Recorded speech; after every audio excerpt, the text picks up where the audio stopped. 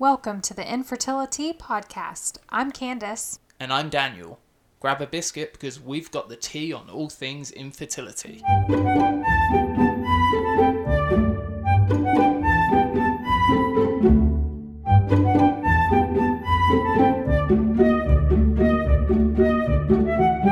If you're enjoying the podcast, please give us a 5-star rating and leave us a review. This helps others find our podcast and get even more information about coping with infertility. Also, if you'd like to stay up to date with our story, you can follow me on Instagram at Operation Baby Bump. Have a great topic for our podcast? Email us at thevanwades@gmail.com. Hey guys, welcome to episode 3. Hello, America and England and Australia. You know what? We've got listeners in like Hawaii and What is I know it they I know say? that's America. Don't Yeah, I like, know. I'm not the girl who's like, if we had more maps, you know. the Miss beauty America. queen, yeah. What do they say? Aloha? Aloha? Is that what they say in Hawaii? Aloha. Aloha. Yeah. All right. Well, that was interesting. That is your geography lesson for the day. If only we had more maps We in school. actually have listeners in like China and Australia. G'day, mate. That's pretty cool, I think. What do you think of my Australian accent? It needs some work, Yeah. I think. So... Whose birthday is it tomorrow? Oh, it's mine. Yay, happy Yeah, birthday. yeah. 39? No. I for a while now, I've been thinking that I'm turning 35, but I'm actually turning 34. Oh, which is show good. off. Look at you. Yeah. It buys me some time before I actually have to turn 35, so that's good. It's at least a whole year. It was a good realization to have, to be like, wait, I'm not turning 35, I'm turning 34. Yeah. So that's good. 34. Doesn't that mean when you hit 35, you start to check a different box and like census and things, like you're in the 35 and above bracket? Oh, is it? I think so, yeah. Oh. I feel like I've changed. I've gone right from my previous box to a new checkbox. Like, because I'm 35. So. Yeah. You're so young. Yeah. So pure. So young. Not really. So fresh and so clean. Old and crusty. Yeah, guys, I've got a massage planned for tomorrow. What time? 12:45. Nice. And it's going to be great because I'm long overdue for a massage. My body is such a in first shambles. world problem. I know, I've got to but get my massage. it's You know, in not- England, no one gets massages. We just rough it. I don't you know? care. We're like, oh no, dagger in the arm, pull it out, bit of bread, slap it on there, No, fixed. y'all are a bunch of hypochondriacs over there. No, Yes, ma'am. you are. No, ma'am. Good night. Yes, you are.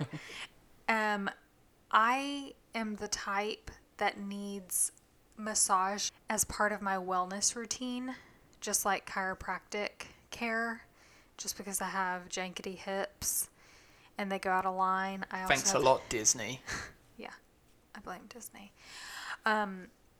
Background but on that is because of the dresses. They're heavy dresses. Yeah, nobody knows that. Oh, for real? So we're just going to move on from that. Right.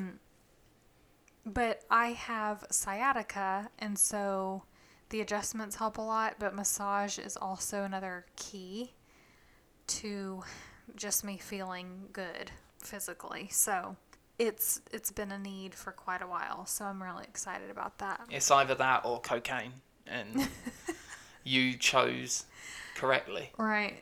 Because your cocaine habit is out of hand. Right, exactly. Way out of hand. Exactly. Oh my gosh. I'm so fed up of waking up in the morning and you're there eating your cornflakes and you've just got a bunch of powder on your top lip. Yeah. It's embarrassing. I know. Anyways, back to real life. I am excited about my massage, and then we have a doctor's appointment. And then we're going to my favorite restaurant. Dr. Dre? No? Okay. No, not with Dr. Dre. He was busy. We're seeing another doctor tomorrow. So, it's going to be a good day tomorrow. Busy day. By the time you listen to this, it will be yesterday we're talking about. Ooh, freaky. How weird. Time travel. How strange, yeah. We're just traveling in time. Back and forth. Anyways, and if you're listening to this in a year, what took you so long? What took you so long? Put a lot of effort into this. Anyway, I've received a lot of messages over the years, I would say, asking me, what do I do now? Like, I just had another failed transfer. What do I do now? And I'm no expert on this, certainly, but I have had 3 rounds of IVF, which I know is not as much as a lot of people. Mm-hmm. But from those 3 rounds, we've had 5 failed transfers. And I guess I've just been through a lot of the testing that we're going to talk about. So I think by having been through all of that stuff, I can kind of provide some sort of insight onto what these tests are like in a way, and what the procedures are like too. Because you can read about them, but like that's not real life most of the time. No, it always gets very sciencey when you Yeah. read about a test. Yeah. You know, we need to coagulate your grow-nose. And you're like, I'm sorry, what? Your grow-nose. Yeah, no, it's way scientific. Oh, Lord. Anyways, so in this episode, I wanted to switch things up a bit. We generally talk about things in this podcast that are geared towards the community that we're a part of. So women who have already been through the thick of things. I just crossed my legs and like brushed his legs. Stop it. And he like crossed his legs the other way. Like, how She's dare got you touch Grinch me? slippers on and she keeps rubbing the Grinch slippers on me. Get gone. Get gone. Anyways, what I was saying is generally we're talking to the women who've already been through a lot of infertility crap, and we're talking about kind of things that are more relative to them. But today, at the beginning of this episode, I kind of want to talk to the noobs. The noobs. The newbies to infertility, and just kind of give a rundown of, I guess, the intro to infertility. So when you find yourself going into the fertility clinic and they're kind of running all those preliminary tests, like I didn't know what to expect when we started, all of that testing. I just kind of was like, okay, I'll do what you say, but I didn't really kind of understand what things were until they were actually happening to me, I guess. It's like at that stage, it's the one-size-fits-all testing, right? Right. We're gonna try all these different tests, and a vast majority of them could be useless. But let's just see what the results are. Right, exactly. Preliminary testing for women. In my opinion, they don't do enough preliminary testing for women. I think they should offer a wider range of testing and just offer them. If there's something in your medical history that you think might be of interest to you, they should inform you of your options. There's different levels, right? We've been to 2 doctors. One doctor did what they called their standard amount of testing. Right. Whereas our second doctor did additional testing that our initial doctor wouldn't have even thought to do. Yes. And which one was successful? Right. The one who did the most testing, right? I'm just the type of person who likes more information. Like, I need all the information, which is why I'm a really bad storyteller, because I give people more information than they want. No, do you know why you're a bad storyteller? Because you don't develop the story. Because I have anomia and I can't think of words. So she'll come home from work, everyone, and she'll be like, oh my goodness, you've got to hear what happened today. And then she'll start telling the story, and then you'll see her looking into her brain with her eyes as if to say, did that happen before or after this point? So I'm like, skip to the end. Yeah, but I think that's an age thing. No, you've been doing it for 10 years. No. Yeah. No. Yeah. I think I get that from my mom. And your Grammy. And my Grammy. Yeah. Because I like to give people all the details. So I'm like, okay, I was sitting at my desk and I had just eaten. So my container was off to my right. Yeah. And then How does that help me? I just Isn't like this a story about losing your keys? Please continue. I just like a lot of information. Yeah. So when it comes to my health, I like more information than I probably need. I think people should have the option. Yeah. Yeah. But I think that's also comes down to the fact that when you're starting this process, you're scared to ask for anything other than what's recommended. Well, and you don't know. Because you don't know, right? But if you're also made sometimes to feel quite stupid, right? If you read something and it's been successful for someone else and you say, hey, I've heard about this, I'd like to do this. Oh, yeah. You're made to feel That like, old chestnut. yeah, no, that's not what we do. That's not standard practice. Well, So I and think you that, go that comes in. with it. So I think of the time we went in, we were virgins to the whole infertility game. And they say, okay, we're going to draw your blood. And you're like, okay, cool. Like, this is standard practice. This is what you need to do in order for us to start IVF. Cool. Awesome. You don't sit there and go, well, are you sure you're running enough tests? Are you sure? You don't think about things like that, which is why we're here. Thank you. For you. My point in wanting the option to have more testing done is that we shouldn't have spent over 60 grand in fertility treatments and medication that we didn't need if we would have had the option to do more testing at that time. Okay? It's a shame. I don't want to keep harping on about the past and woe is us and oh, all the money, blah, blah, blah. But I hope and pray that someone out there learns from our experience. 100%. And we can't go back and change things. Daniel and I have made peace with what's happened. We're using our lives moving forward to help inform others, whether it's just in passing conversation, whether it's through this podcast, whether it's through my Instagram or our website, The Infertility. You can't go back. So if someone out there hears this and goes, oh, I should probably, I've got a history of X, Y, and Z. I better just ask for that particular test just to be sure. Because they'll ask you your medical history, but they asked me mine and they didn't they didn't think that endometriosis was an issue. Yeah. 100%. So that's unfortunate. And just to say, we have let those things go. We've moved on from that. But two things. We should definitely put a negative review on Yelp for our old doctor's office. And then the second thing. Do people still use that? I don't know if people use Yelp for fertility clinics. That's more of like, what restaurant should I eat tonight? Do you know what? I don't know. Delicious. And then on July 16th, we're going to rob a bank to pay off the 60 grand. How about that? Right. I feel like screening for endometriosis is so obvious in the beginning. And I'll get to how this is done later on when I get to the in-depth testing. Having a laparoscopy right off the bat is not ideal.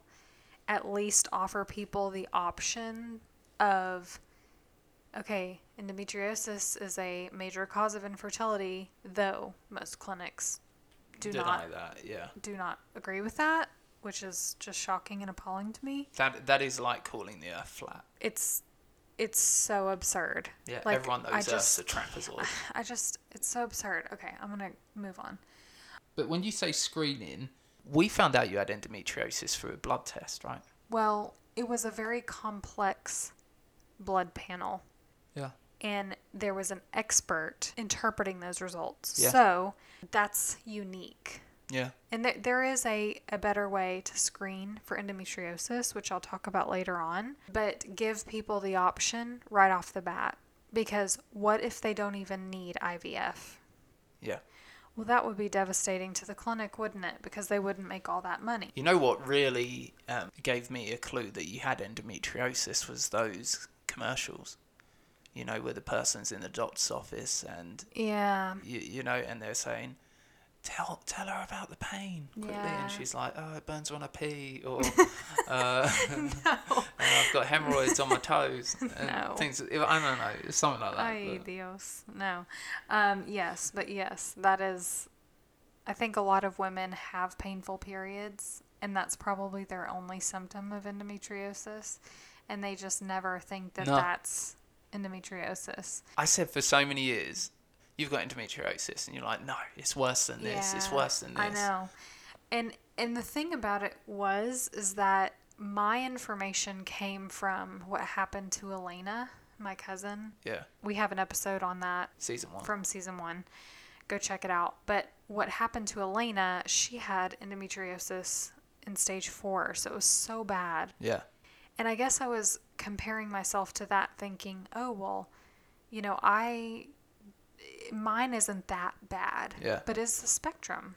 It's stages. So, and there is silent endometriosis as well. So you could have no symptoms of it and have it. But let's move on. Yes. I could talk about endo for ages. I could too. And don't worry, if you too could talk about endo for ages, we will be doing a follow-up endometriosis episode. We are? This season. Cool. Yeah, you're not invited. I'm not in it. But I just said I could talk about it for ages. Yeah. So Elena, I'm teaming up with my cousin Elena again. And Love we're going that to girl. talk about it.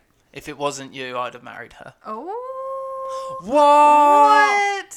All right, so let's talk about some of the basic female fertility testing. So when you go in, you're like, I can't get pregnant, blah, blah, blah. They're going to do... That's exactly how it goes. That's what I said. I can't get pregnant. Can't get blah, pregnant. blah, blah. Blah, blah, blah. Fill in the blank stock. They will do a karyotype, usually. This is a genetic test they do through blood work. It can identify genetic abnormalities that may be of concern, and also whether or not you're at risk for having children with genetic abnormalities. They'll also test your hormone levels via blood work. So your LH, your luteinizing hormone, your estrogen, progesterone, prolactin, your AMH, which is your ovarian reserve, the androgens, testosterone, etc. They will probably do a physical exam, so make sure you landscape that day. Because let me tell you something, you do not want to roll up in there looking like Chewbacca down there. Yeah, or like you're sitting on Tina Turner's shoulders.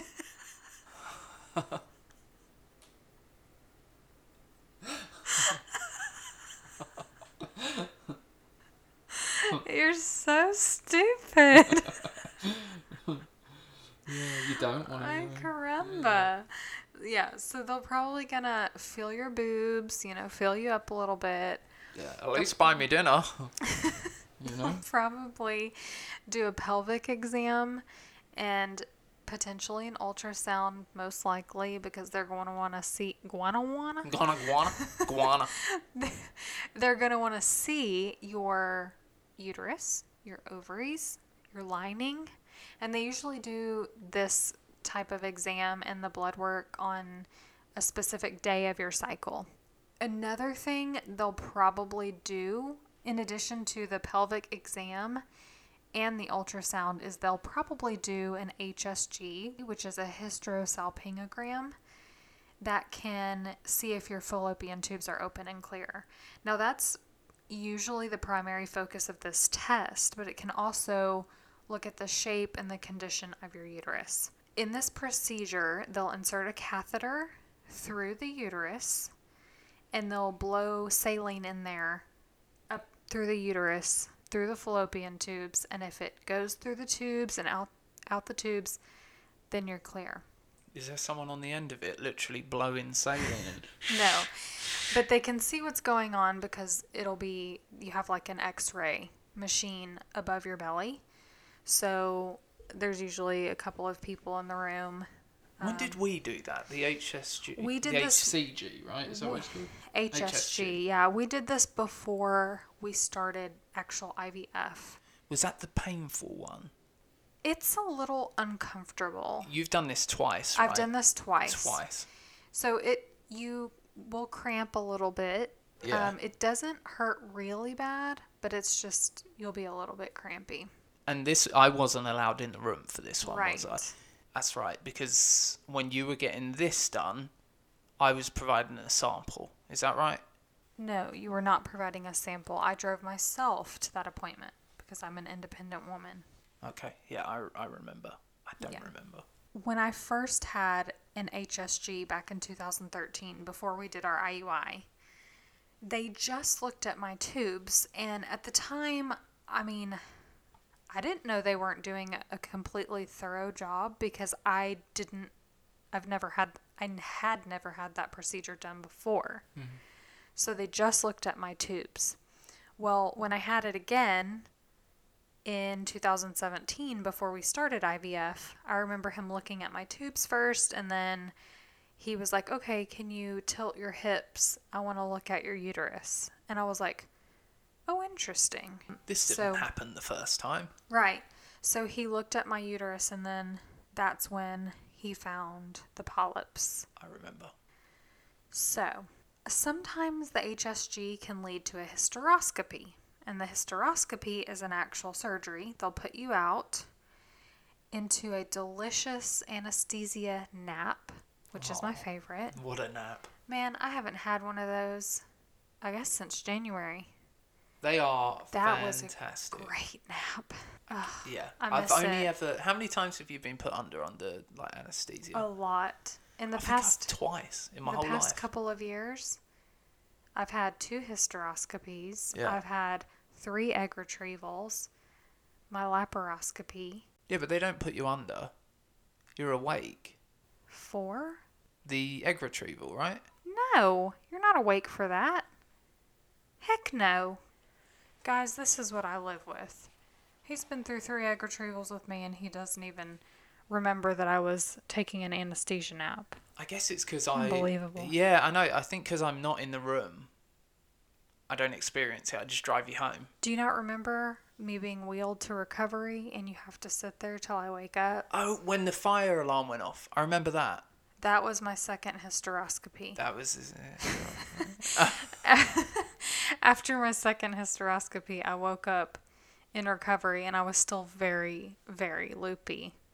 And the fire alarm went off. Jeez. And they, transferred me to a wheelchair, and we're all wheeling, they're wheeling me out of the building, and I was like, save the embryos! Forget me, get the embryos!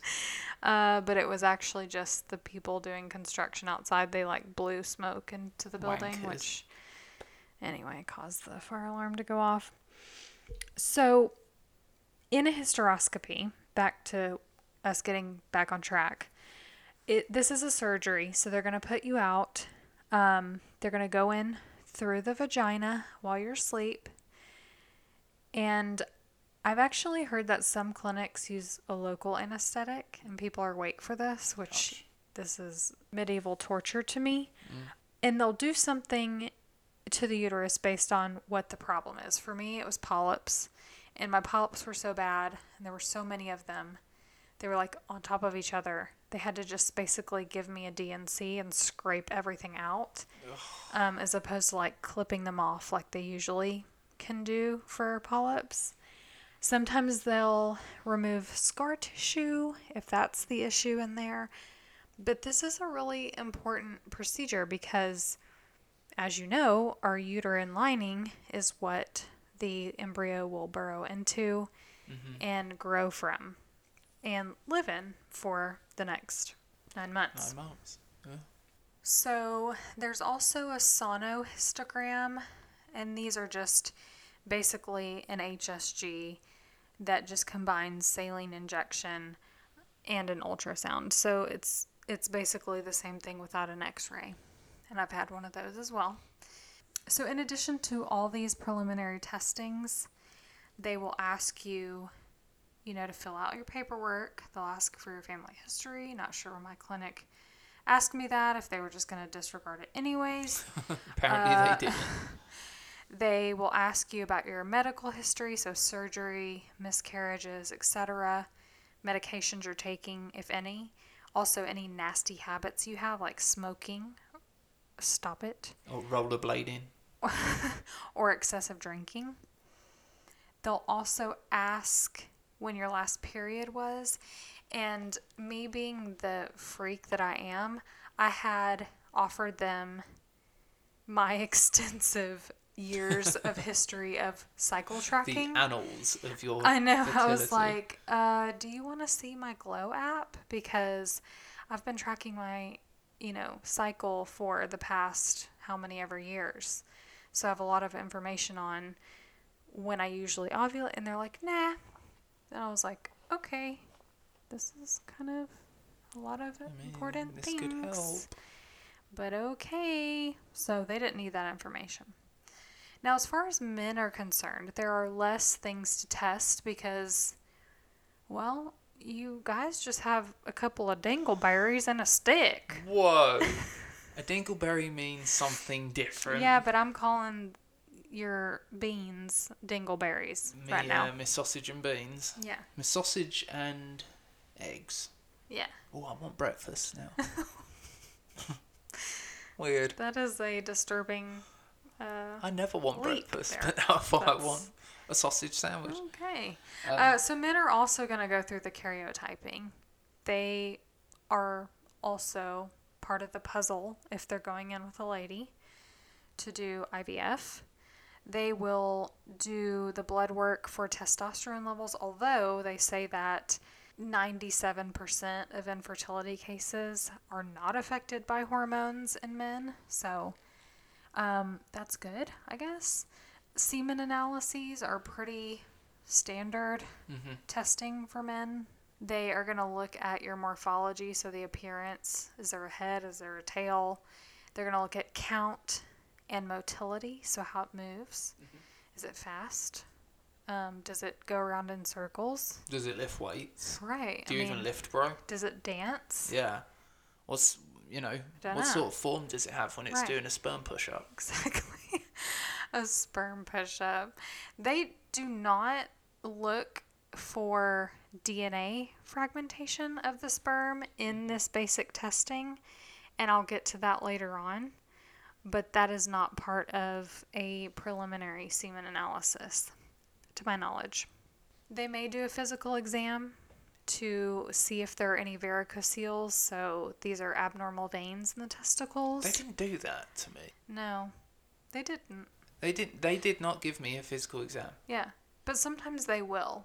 And I think one of the things about plumbing issues, Nice. I would say, like logistical issues, so things that are caused by varicoceles are like blockages.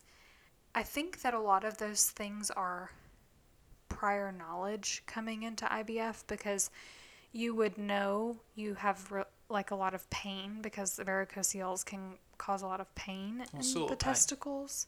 Like sharp pain, I assume. Really? From what I've read. And these are things that would probably be prior knowledge as a product of your experience with intercourse. So if you cannot, perform in a way, and if the sperm cannot get to where it needs to go, those are things that would be obvious to you. So they may not check for those things because I guess they assume that you would just tell them that those things happen. Oi, doctor, me things can't get to the other place. They'll also perhaps test for anti-sperm antibodies. I don't think they did this with us for preliminary testing. I did, in fact, ask for this as we started to experience a lot of failures. And I did ask about the sperm DNA fragmentation. I asked for anti-sperm antibodies. And this is where men will actually produce antibodies against their sperm. So it'll attack the sperm as it's leaving. And it'll basically be neutralized. So when it gets to the egg, it does nothing. Like it just dies, I guess. Rest in peace. Again, like for females, the clinic will ask the male his medical history. his current medications, nasty habits, family history, etc. Now, that's all the preliminary testing they usually do. Things differ from clinic to clinic, of course, but in my research, this is typically across the board most of the testing that they do. Now, the detailed testing I'm about to talk about is done when you either have a transfer fail, or it's not even right after a failed transfer, but after a number of failed transfers. The first one I want to talk about is the ERA. Do you remember us doing that, Daniel? I do not. This test, oddly, was actually offered to us after our first failed transfer, only because I was asking for more testing. He mentioned the ERA and said he didn't really recommend it until after 2 failed transfers. And I said, well, can we go ahead and do it now? Because at that point, we had 2 embryos left. We had only had 3 to begin with. And by my calculations, I mean, I'm not good at math or anything, but if we would have waited till 2 failed transfers, that means we're doing the test with 1 last shot at a baby. And to me, that was not good enough. So I was just willing to go ahead and get that test done now. And this test is suggested for women who have recurrent implantation failure. When high-quality embryos have been transferred, there is generally a reason why those precious, high-quality, normal embryos are not sticking. The ERA is an endometrial receptivity array. I've also heard it referred to as an assay or analysis, so all of those terms are correct.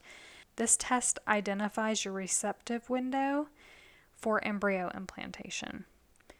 So like Daniel said earlier, we did this test and we found out that I was pre-receptive. Which basically meant that we needed to give you an extra day before we transferred, right? Right.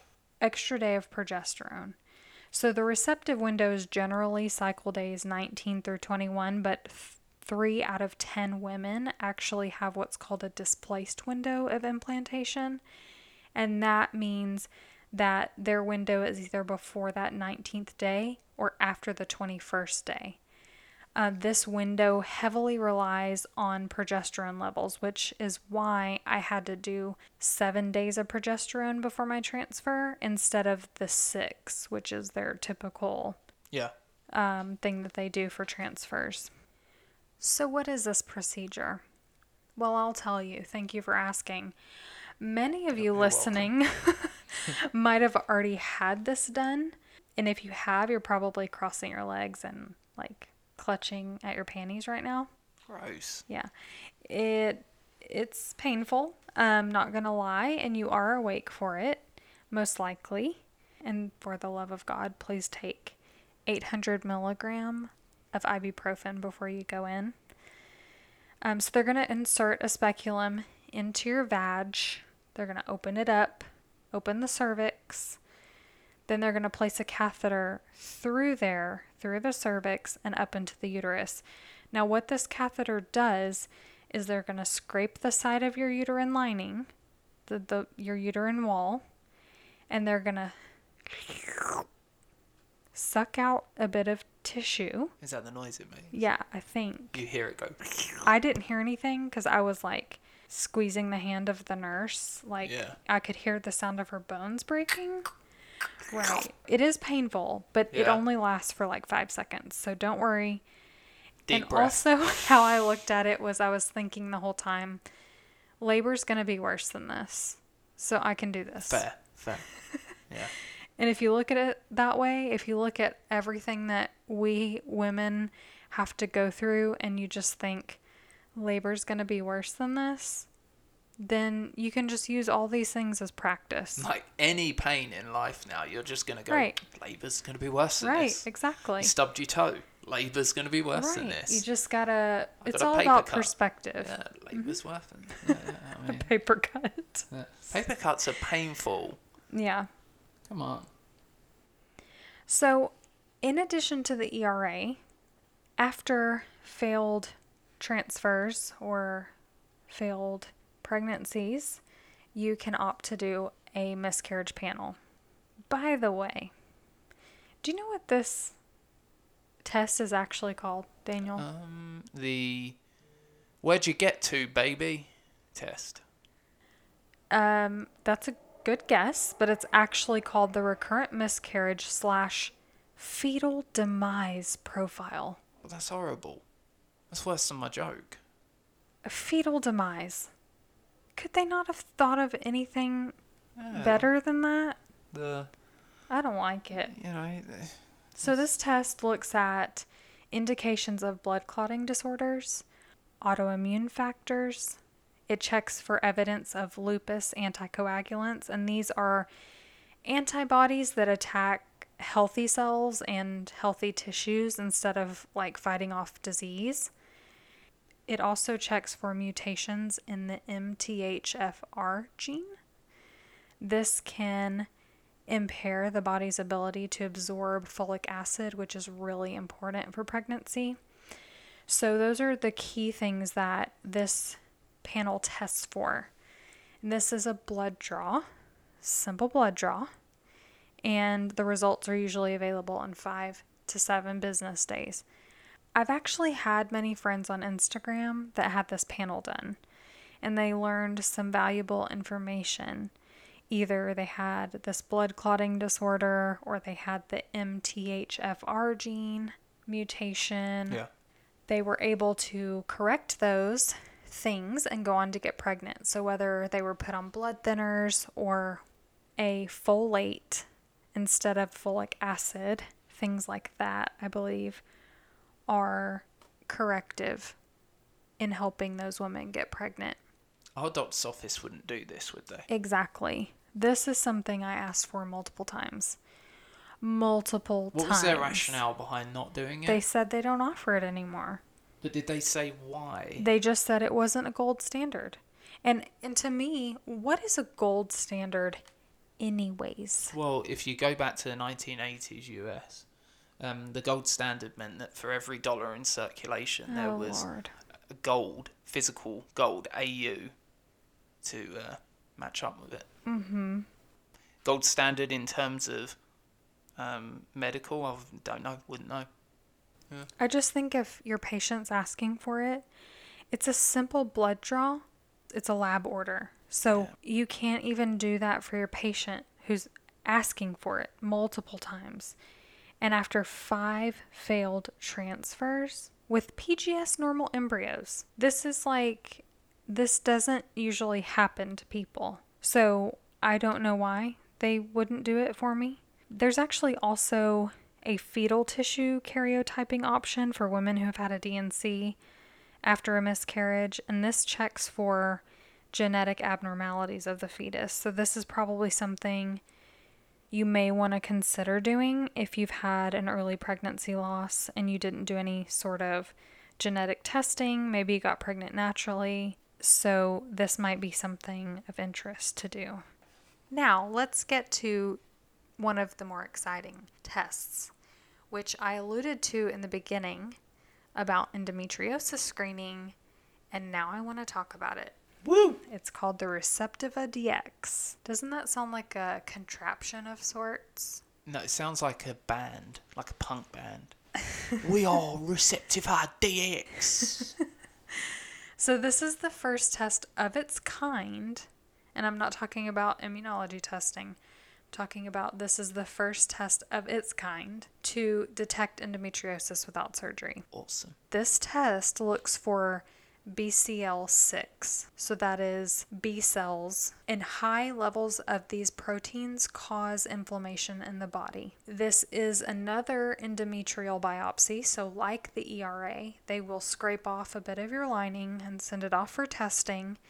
But the good thing about this one is that you can do this test if you suspect you have endometriosis with your OB/GYN. So they can usually do this in your OB's office before you even get into fertility treatments. If you suspect that you may have it, I recommend doing this before you do anything else, just because if you did have endometriosis and you got it resolved, you could probably get pregnant on your own and not have to go through fertility treatments. Now, that's not going to be the route for everyone, and that's not going to be true for everyone, but it is certainly a possibility. I would say that it is going to be helpful to more people than we realise. Right. Because endometriosis seems to be the link to unexplained infertility more often than not. Right. It's true. And this test actually says their tagline is helping women with unexplained infertility. Yeah. And so they're able to detect this quite well.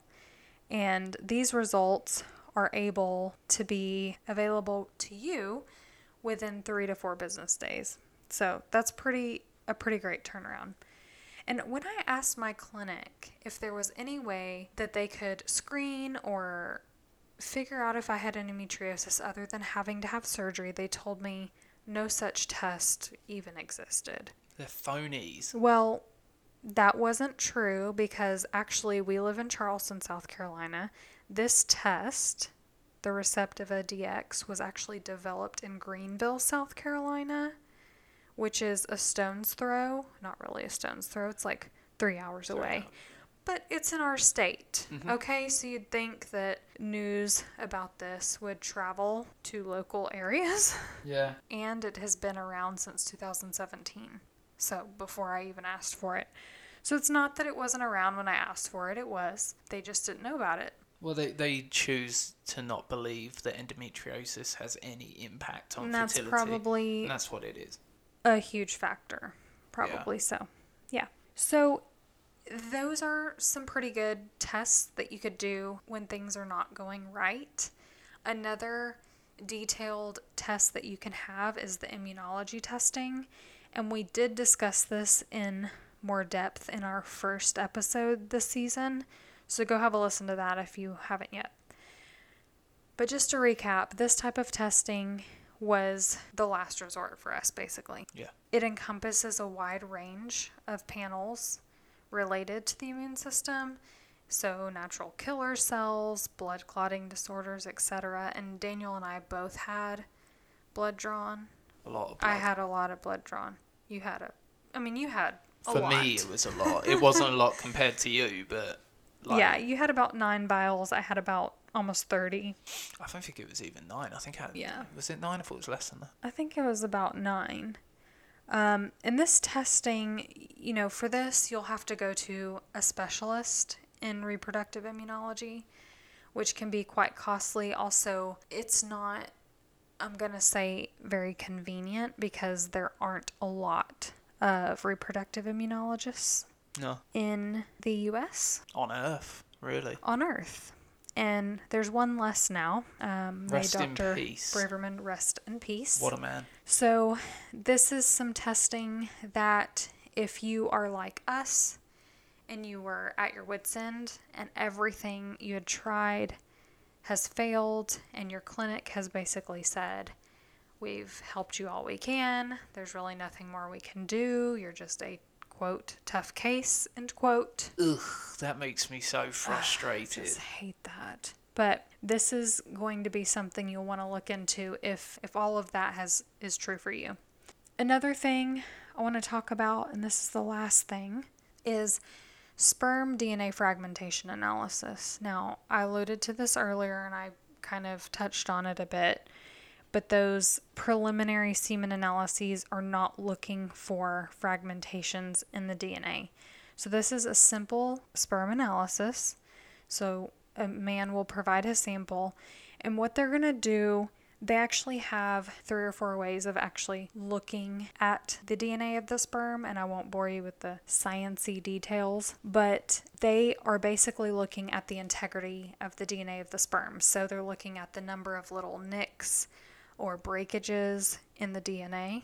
Oh, when I heard integrity, I thought like they locked him in a room with a £5 note on the table. And then they left the room to see if they stole it. Yeah, the £5. Yeah, that might be one of the ways. Yeah, we don't know. We're not there, right? Right. We don't know what they do. They would have to shrink that £5 note down Maybe really small. Maybe sperm has its own currency.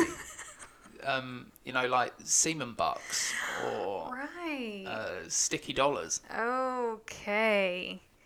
I don't know. Anyway, what I was saying was there are many factors that can lead to DNA fragmentation in the sperm. So, oxidative stress, there's environmental factors like UV light, also cell phone radiation. So, gentlemen, if you're putting your cell phone in your pocket next to your dingleberries, Stop calling them dingleberries. get it out of there Yeah. and put it on your desk.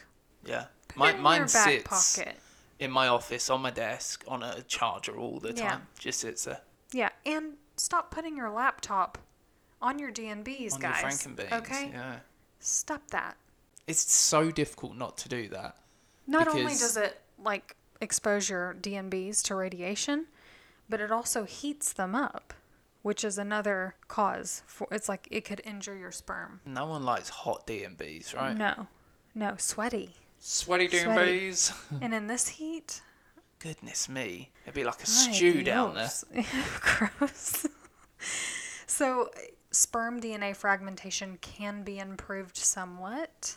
I've heard of some cases where the DNA fragmentation was so bad that years of supplements and lifestyle change and things didn't really help it very much. But I have heard, to the contrary, some really great things about, lifestyle modification. So if you're smoking, stop. Just stop. It's the year 2019. Stop smoking. Come on. Gosh. We've all done it, right? Stop it. When I was drunk in the club, sometimes someone would give me a cigarette. I'd puff that bad boy, right? I'd puff that bad boy. We've all done it. No. Someone passes the douchey to the left-hand side. We have a little toke. We've all done it. But it is the year 2019, and if you're dead serious about kids, Stop it. Stop it. Stop it right now. You slap that cigarette or doobie out of their hand. Right. Also, diet changes are really key in sperm DNA fragmentation repair. Also, supplements that are high in antioxidants are vital. Mm-hmm. So this issue can also be helped with reproductive assistance like IVF. There you go. That's pretty much all I wanted to cover in this episode. I didn't want to bore you with just a list of things. I kind of wanted to pull things that I knew the most about. And really, in my research, I'm not finding much more supplementary information as far as testing is concerned. It's all very surface level, isn't it? If you know of any tests that I did not cover today, please slide into my DMs. Nice. We did miss the testicles. Oh, that's a key test. Oh my God. He went there, didn't he? Yeah, please slide into my DMs at Operation Baby Bump on Instagram and tell me, because I love to learn and I love to have information filed away, because I do often get questions from people and I don't know all the answers. I just know what I've been through and can really speak to those things. And so I hope that this helped you in some way. If you have any questions, let me know. So I hope you enjoyed it. Yeah. I know that was a lot. It was a lot of talk about vaginas, uteruses. Uteri? Is that the plural? Plural? Uteri. Testicles and D's. D's. So we're going to wrap this up. Like, if you don't want a baby, you should always wrap it up. Exactly.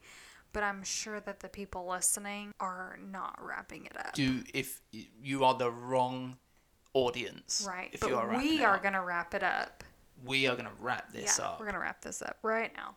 Thanks for listening, guys. I'm Candace. And I'm Daniel. Night. Night. Ta-ra. Bye-bye.